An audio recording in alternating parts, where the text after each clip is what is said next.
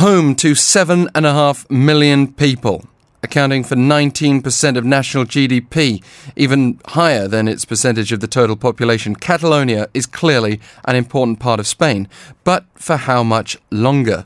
This Tuesday evening we're set to hear from the head of the Catalan government, Carles Puigdemont, who is going to be making some sort of announcement, expected perhaps to be strongly connected, I think that's an understatement, to the independence referendum that took place on October 1st. So let's first connect with Professor Xavier Cuadras-Morató from the Department of Economics and Business at Universitat Pompeu Fabra in Barcelona for us today. Thank you very much for taking the time. Thanks for you. So, thank you. Briefly, can you recap for us this referendum? October 1st, the Catalan government suggests that 90% of people voted to be separated from Spain. Well, that's right. I mean, the referendum took place on Sunday, October 1st. There were many problems because it was allegedly illegal. I mean, the Constitutional Court had suspended the law that enacted the referendum. And anyway, it took place, and more than 40% of people voted, and 90% of those who voted pro-independence. Is that a fair reflection, first of all, of the people's wishes when the participation rate was fairly low and when we've seen counter-protests now from those calling for unity? Well, yeah, I mean, what happened is that most people that would have voted no, they did not go to the polls.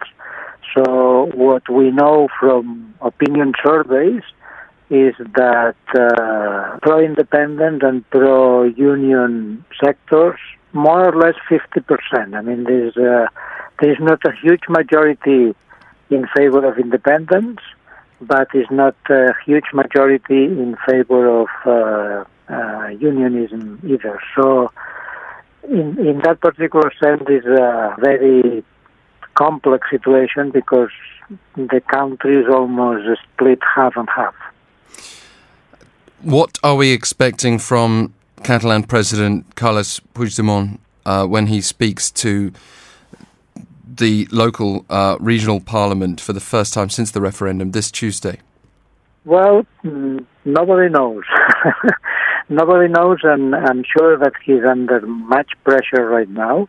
I mean, in principle, what he has said is that he takes the outcome of the referendum as face value, and basically he wants to declare independence. And this is what the referendum law would say he has to do. But it's likely also that he makes an appeal for some sort of agreement and dialogue with the Spanish government, but we don't really know exactly in what form or manner. It's all very reminiscent of the whole Brexit conversation. In fact, the Guardian newspaper describes this as Brexit with bells on, because not only would Catalonia need to negotiate with Spain, but also potentially the EU as well, and it could have profound implications for all parties concerned, couldn't it? Sure, yeah. I mean, necessary negotiation, and the first item of this negotiation should have been, in my opinion, an agreed referendum, Scottish style, and then, as in Scotland, everything else could have been negotiated. But, I mean, the Spanish government doesn't want to negotiate. Yeah.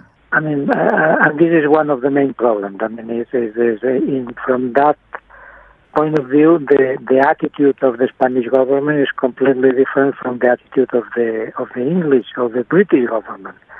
I mean, Prime Minister David Cameron agreed on a referendum on Scottish independence, and for the Spanish government, this is a complete non-starter.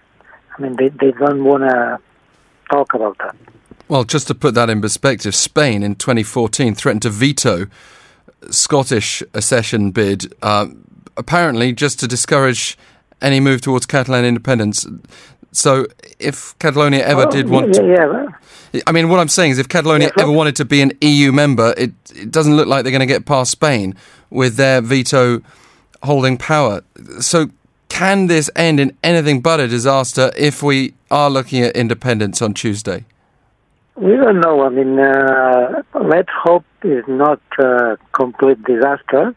I mean, of course, we hope that the Catalan government probably will propose some kind of international intermediation, but we also know that the Spanish government is not really very willing to take this opportunity to do that. So we don't know.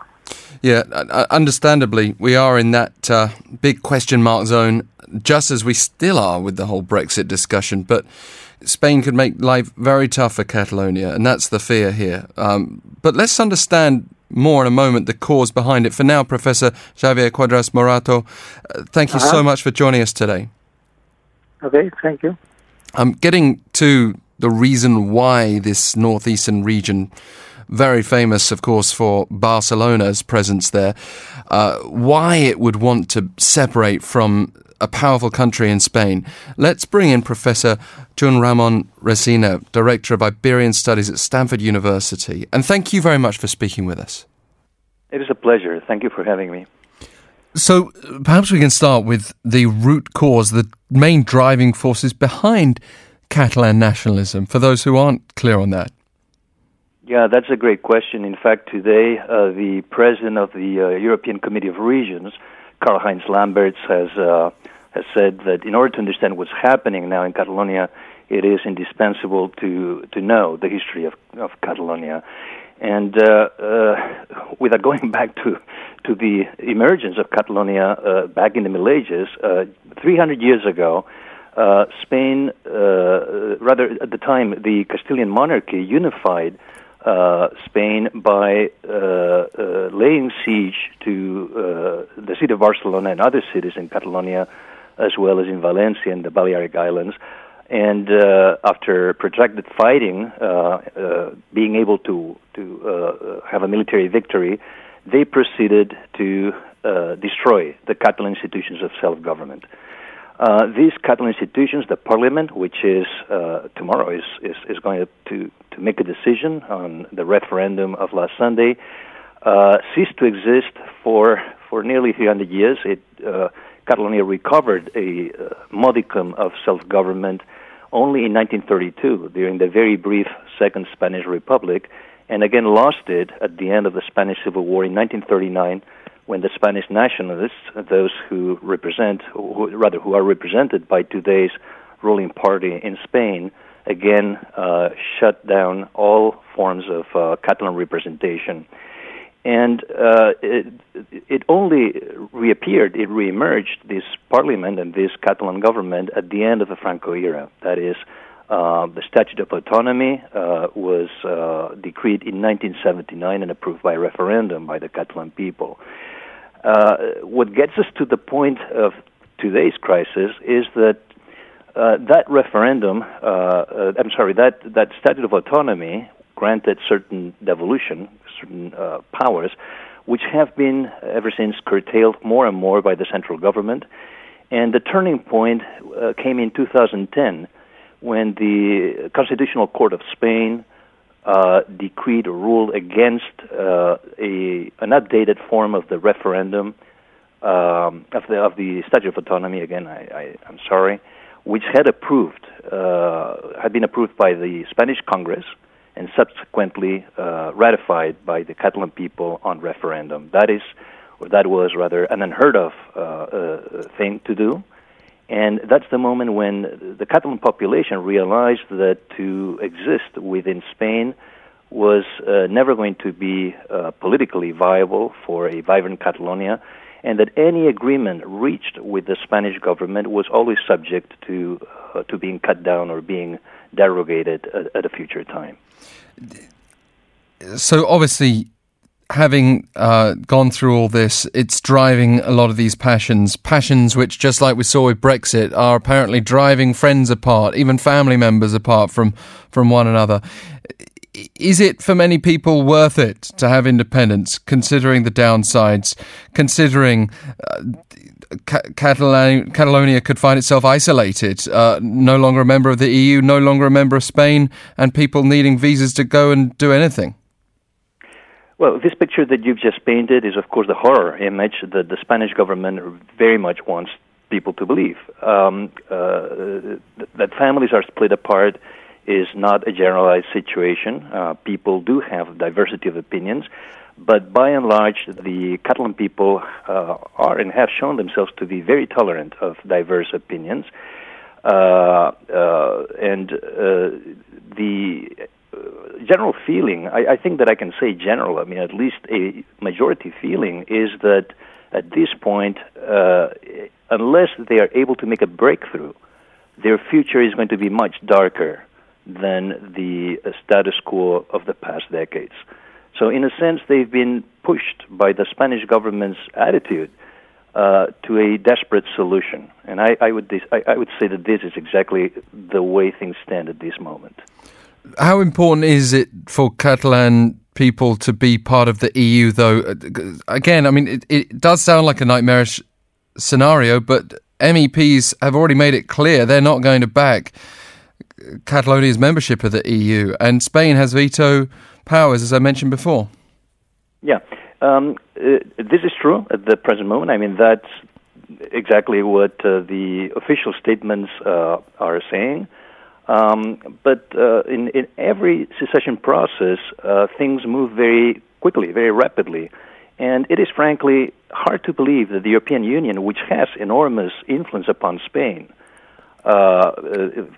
in many ways, including economic, obviously, because of the huge Spanish deficit, the leverage power is great, and it's very hard to believe that at some later point they would not apply that pressure in order to readmit Catalonia into the European Union, because it is one of the most vibrant economies within the EU, and it is also geopolitically a key area. I doubt very much that the EU would be able to afford losing Catalonia as a member within the EU. Nevertheless, these days, because of the EU's hardline attitude towards Catalan referendum, more and more people are becoming Eurosceptics, and I think that the EU is also, with this harsh attitude, somehow risking a backlash against its structures by a population that until now has been extraordinarily pro-European. What do you think is going to happen next? We've already looked at the history of this, but having placed that in its context and examined the passions that many people have towards independence, even if there have been demonstrations in Barcelona by pro-unity groups, do you see this going all the way towards independence? What I think is going to happen tomorrow is that we will see a partial declaration of independence. There's going to be some kind of statement of the intention to proceed, but leaving enough space and loopholes for Spain to concede at the very last moment a willingness to negotiate. The problem at this point is that Spain refuses to negotiate because it does not admit Catalonia as a legitimate speaking partner. That has to change for any solution to move forward from here. And I think that what the Catalan president, Puigdemont, is going to do tomorrow is to make that statement, because he has to do that now. There's a mandate that came from the polls Sunday last week, and yet he will probably give timing for things to develop according to some negotiation. And again, I'm sure that he's going to request once again some form of international mediation. Somebody might in the end step up and talk about the need for these two entities, the Catalan Parliament and the Spanish government, to sit at a table and talk to each other without any preconceived notions. In fact, the European Council has already announced a meeting on the 12th of, that's on Thursday, on the 12th, to discuss the Catalan situation, and has criticized the European Commission, I believe, the European Union, as having disqualified itself for any mediating role. Well, I know there'll be a few Scottish nationalists who'll be happy to mediate and perhaps be inspired by what's going on. Thank you very much for speaking with us today. Thank you for having me. There we also connect with Professor Joan Ramon Resina, Director of Iberian Studies at Stanford University. If nothing else, this whole story is taking us all closer to a part of history and cultural complexity that many of us will have been only loosely aware of. If you want to have your say on any of our issues today, # 1013 for 51 per message.